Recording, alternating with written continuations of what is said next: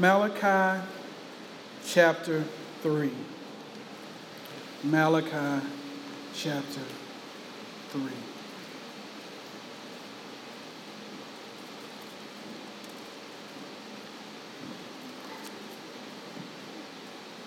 The final book of the Old Testament, the book of Malachi chapter 3.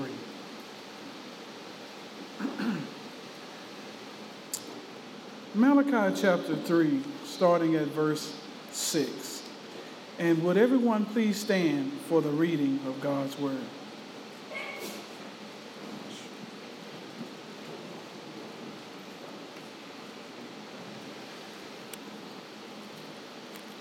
The last book of the Old Testament, the book of Malachi, chapter 3. Starting at verse 6, you will find these words. For I am the Lord, I do not change. Therefore you are not consumed, O sons of Jacob. Yet from the days of your fathers you have gone away from mine ordinances, and have not kept them. Return to me, and I will return to you, says the Lord of hosts. But you said, in what way shall we return? Will a man rob God? Yet you have robbed me. But you say, in what way have we robbed you? In tithes and offerings. You are cursed with a curse, for you have robbed me, even this whole nation.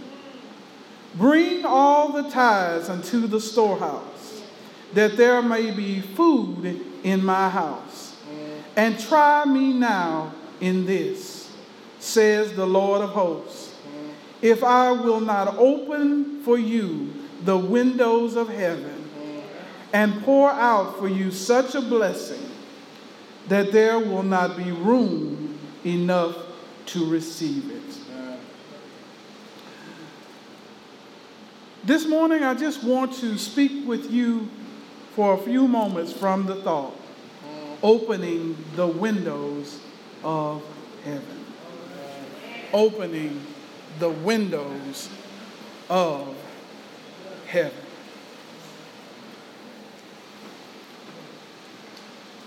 Jesus, Jesus, Jesus,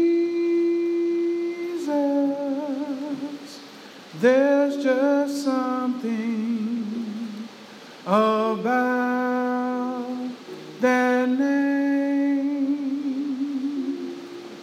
Master, Savior, Jesus, let all heaven and earth proclaim. Kings and kingdoms will all pass away, but there's something about that name. Jesus,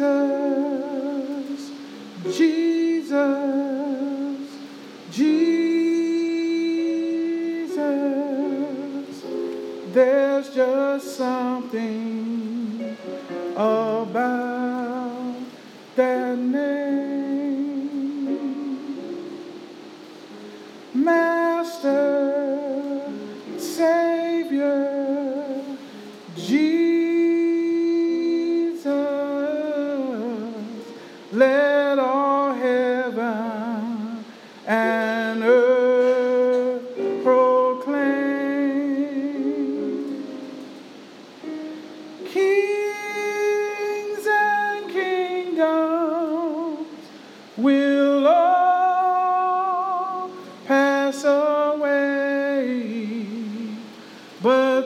something about their name. Amen. Malachi chapter 3. Malachi chapter 3, starting at verse 6. Opening the windows of heaven. The book of Malachi, the last book of the Old Testament. 39 books in the Old Testament, 27 in the New. During the time of Malachi, Israel had found itself once again dealing with serious issues as it relates to their relationship to their neighbors and, unfortunately, their relationship to God. It was another time where leadership had gone awry, that the people of God had lost their way. But the good news is that God was not lost. And God knew exactly where his people were. God says to his people here in the text today that he is the Lord and he changes not. I want to preface this message today and let you know that today I originally wanted to talk about leadership. But the Holy Spirit impressed on me that today I needed to talk about stewardship.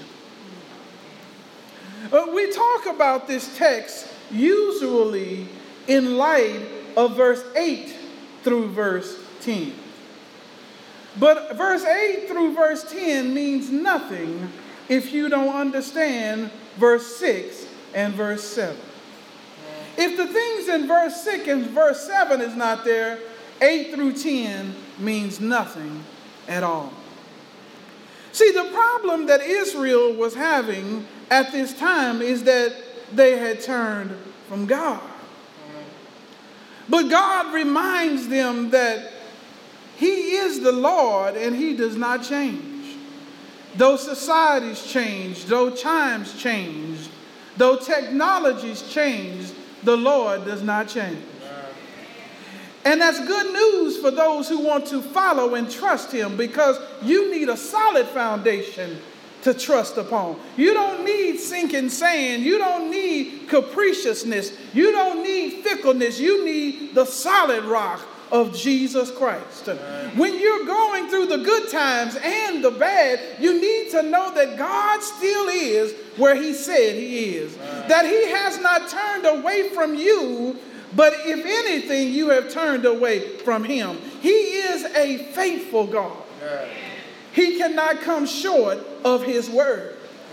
Whether it's doing economic distress or uprising societally, God is still the same. That's good news, saints, that you need that solid foundation. You need a place to go back to. You need a place to go and to find refuge in the time of storm. So when we look at the text, in reality, it's about relationship. And relationship manifests some activities that's based on the relationship that you have with him. But first, let's look closer here in the text. He says, "For I am the Lord, I do not change. Therefore you are not consumed, O sons of Jacob." This translation here, amen, the New King James Version says it a little different than the King James, amen. But the color of the King James is said, "Because I am the Lord, that Jacob is not consumed." Oh, Jacob, you have not been destroyed, not because you've been so good. Are y'all following me? But because the Lord has not changed. God made a promise to Israel that he was going to make them his people. And that if he was going to make them his people, then he could not destroy them. But they were worthy to be destroyed just like we are today. But it's because of God's promise that they were sustained. He's saying to to them that based on where you're going and what you're doing, amen, you have every reason to be destroyed. But because of my mercy and grace, because I do not change, because I'm not short of my promises, you are not consumed. Well. And saints of God, you need to know today that God is still not short of his promises. Whatever he said that he will do, he will do. It doesn't matter whether it's coming your time, whether it looks like it, the season looks right. God said he'll do it, and it shall be done. Right. It may come in a way that you have never even imagined, but yet God is not short of his word. But from the perspective of stewardship, amen, it starts with relationship. See, your problem with stewardship always comes out of problems with relationship. Well. Because if your relationship is right, stewardship will follow. Amen? Right. Look at the text. He says, yet in the days of your fathers, you have gone away from mine ordinances and have not kept them. Return to me, and I will return to you, says the Lord of hosts. God says to the Israelites of that day, amen, he says to them, your problems didn't start yesterday. He says, I had these same problems with your fathers. And church, our problems didn't start yesterday. Amen. These same problems have been around for generation after generation. There has been disobedience. There have been turning away from the Lord. But God is saying to Israel, as he is saying to us, you can make a change, though. You don't have to keep doing what you've always done. Your history does not have to be indicative of your future. You don't have to be caught up in idolatry and mistreating your brothers and hatred. You can turn from that and turn back to me. Well. He says, as long as the blood is running warm in your veins, there's always an opportunity to repent. There's always an opportunity to turn from your wicked ways. There's always an opportunity to ask God to forgive you and to restore to you a right relationship with him. Amen. When we look at the text, it says that they've gone away from his ordinances. They have not kept them. They have gone their own way. They've done their own thing. Sometimes we get in a position to where we think that we now can interpret God instead of realizing that God has made plainly and explicitly his word. We sometimes say, well, God didn't really mean this or didn't really mean that. We were studying, amen, in our youth Bible study, amen, over in the 3rd chapter of Genesis. That was the problem from the very start. In the fall of man, what Satan did, the one who was the serpent, the beast that was more cunning than any other beast in the field, that one came to Eve and tried to challenge what she had heard from the Lord. Well, God didn't really say that if you eat of this tree that you will surely die. He is the master of deception. Deception is in his name. And Satan is trying to teach folks all over the world, in the church and out, that God didn't really mean what he said, but he really meant something else. When we are in light of this passage, we find that the people had turned, but God said, if you will return to me, I will return to you. God is always a gentleman. He will wait on you to turn back to him. You going your own way, doing what you think is right, what you enjoy the most, out of the ordinances of God, but God is a patient God. But I want you to know that someday the door will close. And you must do it while it is yet today. Because when day is past and night cometh, no man can work. It is a time now to repent, a time to turn back to the Lord. A time to become good stewards of that which God has given us. When you look at the text, we find that returning unto him, he said he will return to us, says the Lord of hosts. But the problem starts right here. It says, but you said, in what way shall we return? The people ask a question that they shouldn't have to ask. They should have known to be able to repent, to turn from their wicked ways, to turn back to obedience unto God. God had just told them that you did not obey my ordinances. You did not keep them. But because they wanted to go their own way, they were acting as if they did not understand how to get back to God. But that's what we talked about in Sunday school when we talked about the suppression of truth in unrighteousness. See, folk want to do what they want to do and how they want to do it. So if they've got to suppress the truth in order to do it, they will. But you're still going to be responsible for your actions. Amen. God knows all things, and he knows that he's made the truth plain.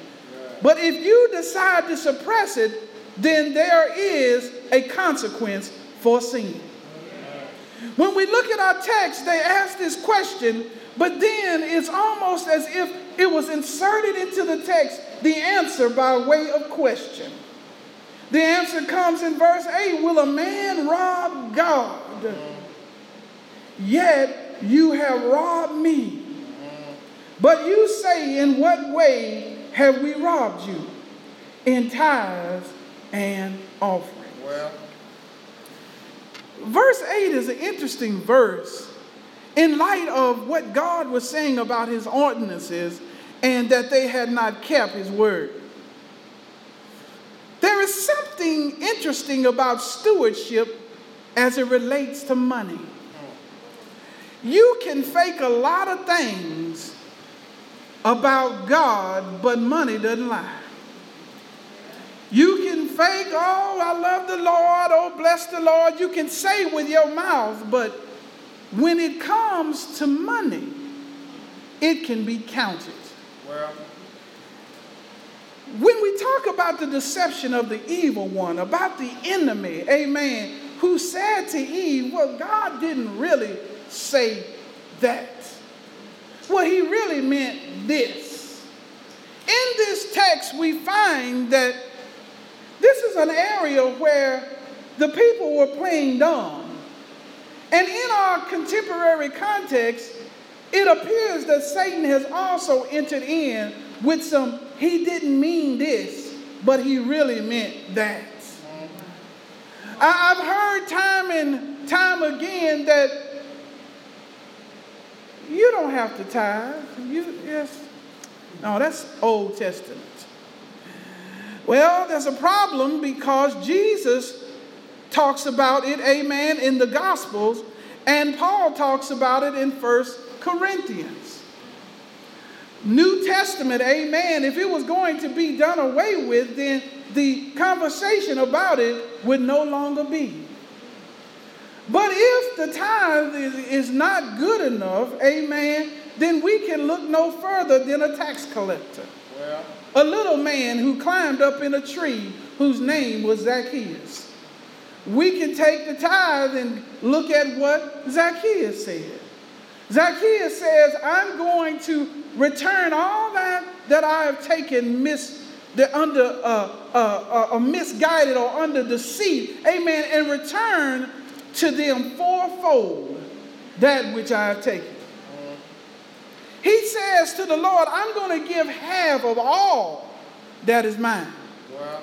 So let's look at it from that perspective. That's New Testament. So how about giving 50% instead of 10%? The Lord has not changed. Verse 6. He changes not. And some say, well, the law has been destroyed. It's done away. No, that's not what Jesus said. Jesus said in the 5th chapter of Matthew, he says, I did not come to destroy the law, but I came to fulfill it. The law's gone nowhere. The law is still God's righteous standard, and it's still the standard that has to be met. The only difference between the grace dispensation and the dispensation of the Old Testament is that Jesus now is our fulfillment in him. That putting our faith in him, he has fulfilled it, therefore we fulfill it through him. But the standard of the law is still the same.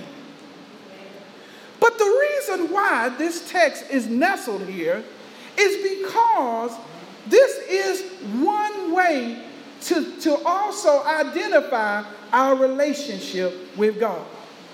Money is a sticky issue. Money is a very important issue because we have to have money to live. Well, we've got to buy. They're not taking well wishes, they're taking money. So God understands this being such an important area of our lives that out of money and our ability to give it or receive it will show our relationship with him. But God says something interesting in this text. In verse 8, he says, will a man rob God? Yet you have robbed me. But you say, in what way have we robbed you? He says, in tithes and in offerings. Well, we have a teaching today that, the tithe is no longer valid. But then we have another teaching that says, the tithe is valid, but the tithe is just not money. You can tithe in time and you can tithe, in other materials and in money. Well, there's a problem with that being what the tithe is all about. See, once again, it's kind of like how you can fake some things with, I love the Lord with speech, amen. How much time are you giving to the Lord? If that's the way that you tithe. But I have a problem with that because of how this text continues. The text says to us that you have robbed God. You robbed him in tithes and in offerings. A tenth of everything, of the first fruits and your offerings. The text says you are cursed with a curse, for you have robbed me, even the whole nation. I'm just talking today about stewardship. Verse 10 says, bring ye all the tithes into the storehouse. Let's stop right there for a minute. I don't know how you can store up your time. Amen. The time when it's used, it's done.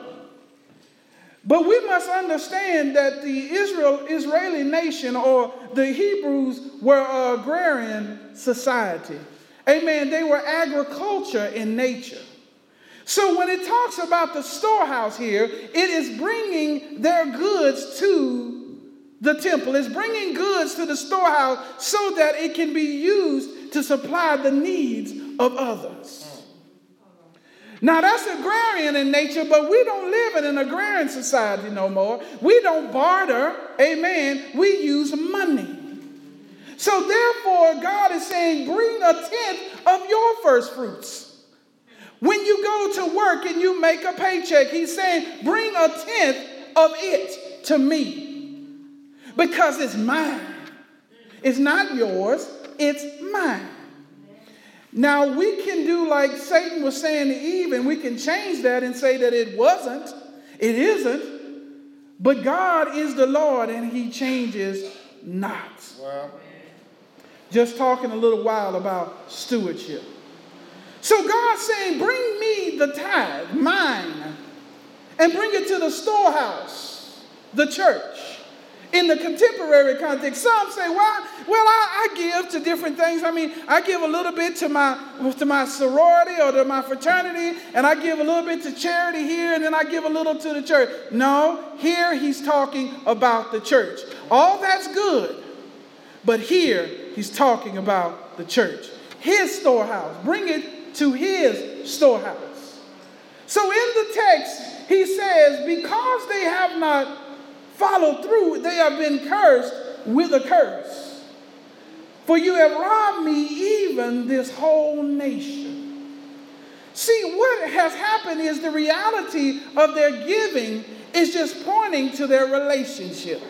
The reason why they're not giving is because their relationship with God is not healthy. Well, healthy giving comes out of a healthy relationship with God. But as Sister Butler has said so many times, you can choose the sin, but you cannot choose the consequence. When we look at the text, Israel chose the sin, amen, but they cannot choose the consequence. Because God says, because they have done this thing, they are cursed with a curse. For you have robbed me, even this whole nation. But God, being merciful and graceful as he is, and so gracious, he has an answer to the problem right here in verse 10. There are some of us who may today, amen, make a good sum of money, but cannot figure out where it's going. Seems like as soon as we get it, it's just rolling away. And that comes out of not being obedient to the ordinances of God. Haggai said it best. He said, and you put money in bags as if the bags have holes. But God wants to bless you. Remember, we're talking as well about opening the windows of heaven. Verse 10 says, bring all the tithes into the storehouse, that there may be found in my house, that there may be food in my house, and try me now in this. I don't know any other place in the Bible, amen, where God says, do something and try me. Right now, try me and see if I won't do what I say I'll do. Right. He says in this text, he says, and try me now, says the Lord of hosts, if I will not open for you the windows of heaven, right, and pour out for you such a blessing, Lord have mercy, that there will not be room enough to receive it. I don't know about y'all today, but I love God's blessings. Right. Amen. And he says, here's a particular blessing for you if you obey me. He says, in this thing, I got a such blessing. He says, if you bring all the tithes to the storehouse, if you bring the tenth that is mine and your offerings, amen, if you bring them to the storehouse, you can try him. Some folks may say, well, you know what, I can't tithe. Pastor, I can't tithe. I can't tithe because I can't afford to tithe. My debts are so high and my troubles are so, my outgo is more than my income. I can't do it. Well, I say to you that if you're in that situation, you can't afford not to tithe. Because I found out in the Word of God, amen, that God says, give and it shall be given. Pressed down, shaken together, and running over. Talking about stewardship today. You know what? You got to give out of your problems. Because even though it may be given to the church, and some say, well, I'm giving to that pastor. No, the Bible says the Lord remembers your offering. When you give to the church, you give to God. God's not confused about who it was given to. God knows exactly where it is, and he knows how to account for it in heaven. Nobody can fool God around what he's required. It's your decision and it's your responsibility to do what the Lord commands. Well, so we look at the text and we find out that it's really not about money anyway. No, it's about a heart condition. God doesn't need your money. God is rich in houses and land. The cattle on 1,000 hills and the hills thereof. God has everything he needs. The earth is the Lord's and the fullness thereof, and they that dwell in it. Yeah. So God don't need any money. But it is out of your giving that it shows whether or not you have returned to God. Well, but if you do not return to God, amen, many of your problems will come out of that dissection or that division between you and God. But God says, try me now in this. says the Lord of hosts, if I will not open for you the windows of heaven and pour out for you such a blessing that there will not be room enough to receive it. Earlier I said, when your debts are high and your outgo is greater than your income, that is the time when you can't afford not to tithe. Because it's in those times, y'all, when you need such a blessing.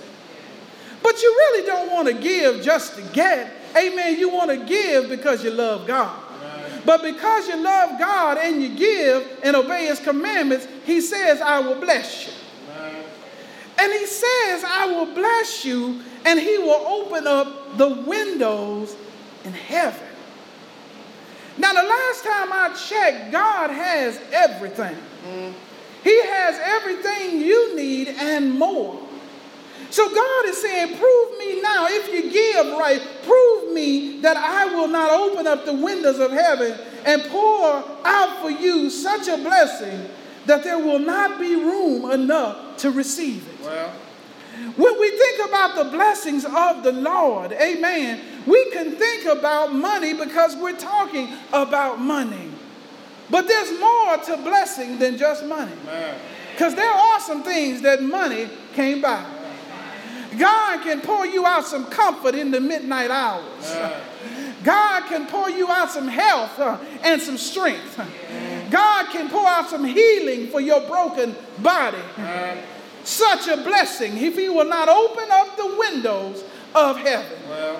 But when you are following the dictates of God and God is proving that he will be who he says he will be as it relates to his word, you'll find yourself with things that will be in abundance. You'll have so much that you will have an overflow.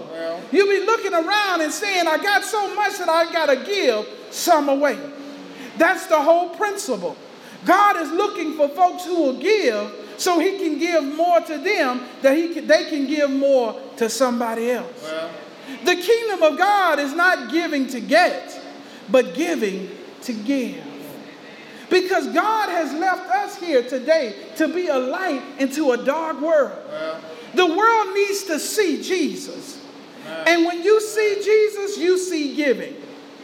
There's no other greater giver than Jesus Christ. Jesus Christ left heaven on the throne with all of the worship and praise going on to put on a body of flesh and to come down and to be without home. He said birds have nests and foxes have holes, but the Son of Man has no place to lay his head. He became homeless so that we would have a home.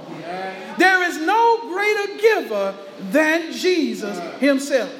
But he wants to show us that when we are givers, God will give to us. There was a story about a man who said that his mama, when he was growing up, he said his mama they were very poor, and there were people who had cars and they had no car. There were people who had mother and father, but all he had was his mother. But every Friday, his mother would invite folks down to the house to eat.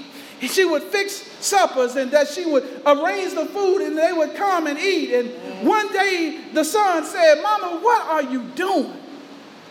We don't have enough our own selves, and here you are fixing food for everybody else. They got cars down there. They got food. They got parents. It's just you and me. Why are you doing this? And the boy said he went off to college. And he got to college. He had to take the bus to get to where he could go because he had no transportation. But he got off to college. And one day he had opportunity to talk with his mother on the phone, and he was reminded of all of those Fridays and all of those days that she fed folks, and seeing that they had more than she had, but yet she was doing it and they were struggling. And he said, Mama, why did you do that? And the mother said, well, son, let me tell you something. Said, I done found out that when I give to others, I don't have much, but when my children need something, there might be somebody who will reciprocate that which I've done to them for my kids, so that they will have when I can't provide. The young man said some weeks went by, and he was going through school, and he had different things and different challenges that came up. And one day he said there was a man who drove up in a Cadillac, amen, in a three-piece suit, and came into the building, to the dormitory, and asked for this young man. And said, tell him his Uncle Jack is here. All right. The boy said, Uncle Jack? I ain't got no Uncle Jack. Who's he talking about, Uncle Jack? And then the person who came to him and said, you better go see your Uncle Jack, because he drove up in a Cadillac and a three-piece suit and is looking for you. All right. So the young man with hesitance decided, okay, I'm going to go down here and see this Uncle Jack. So he gets down there, and the man says, son, you don't know me, but I know your mother. Says, as the years have gone by, I've been to your house and you weren't paying attention, but I was eating at these suppers, and that she would fix these wonderful meals. And I promised her that when your children went off to school, that I would be there for them. Wow. And so I'm coming to complete that promise in you. He says, here is $100 right here now, that if you've got some incidentals that you need supplied. Well. He says, I don't live far from this college. So when you're hungry and you need something to eat, here's my phone number, and you just call. And when you call, we'll pick you up and take you to our home, and you will eat with us. He says, and guess what? I've got a second car.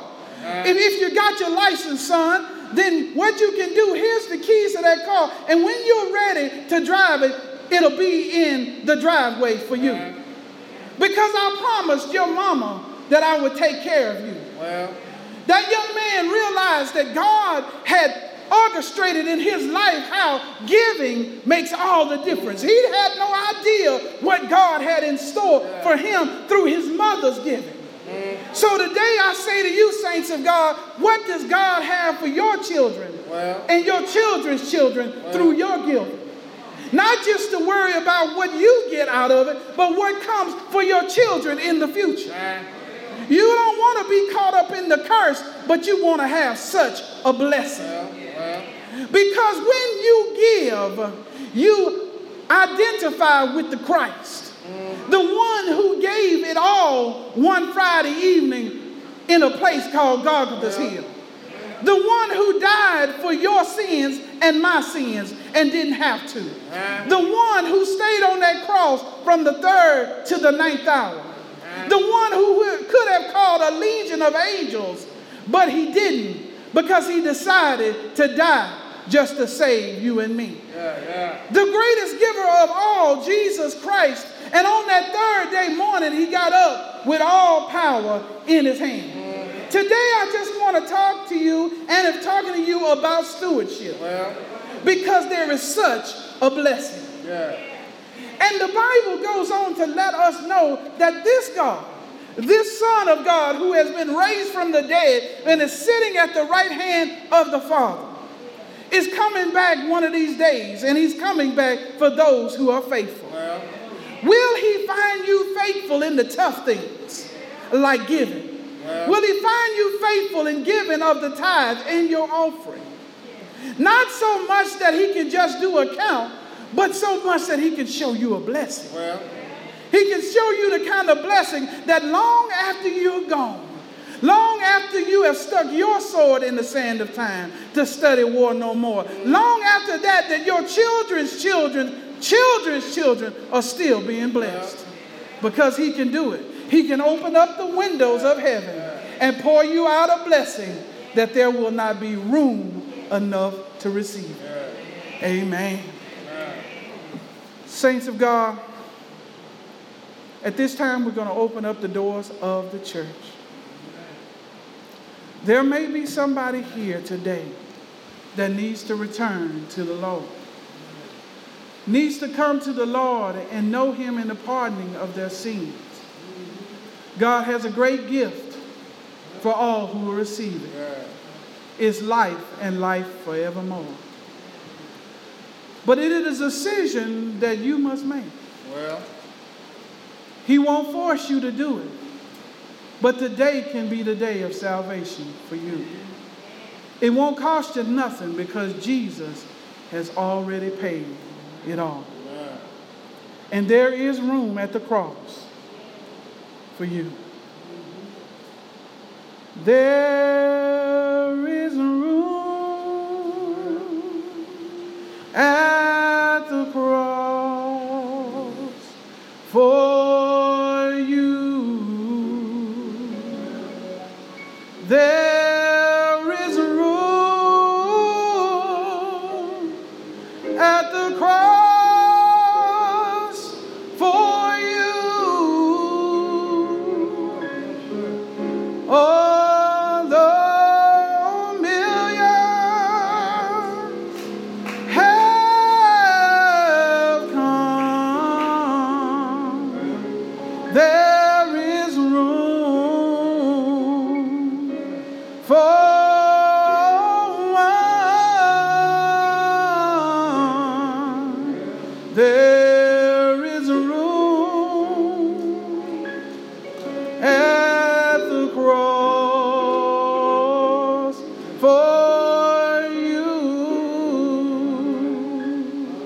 There is room at the cross for you. There is room at the cross for you. Although millions have come, there is room for one. There is room at the cross for you. Amen. None came, but there is still plenty of good room, opening up the windows of heaven. Amen. If all hearts and minds are clear, let us stand for our benediction. Amen. Where He leads me, I will follow. Where He leads me, I will follow. Where He leads me, I will follow.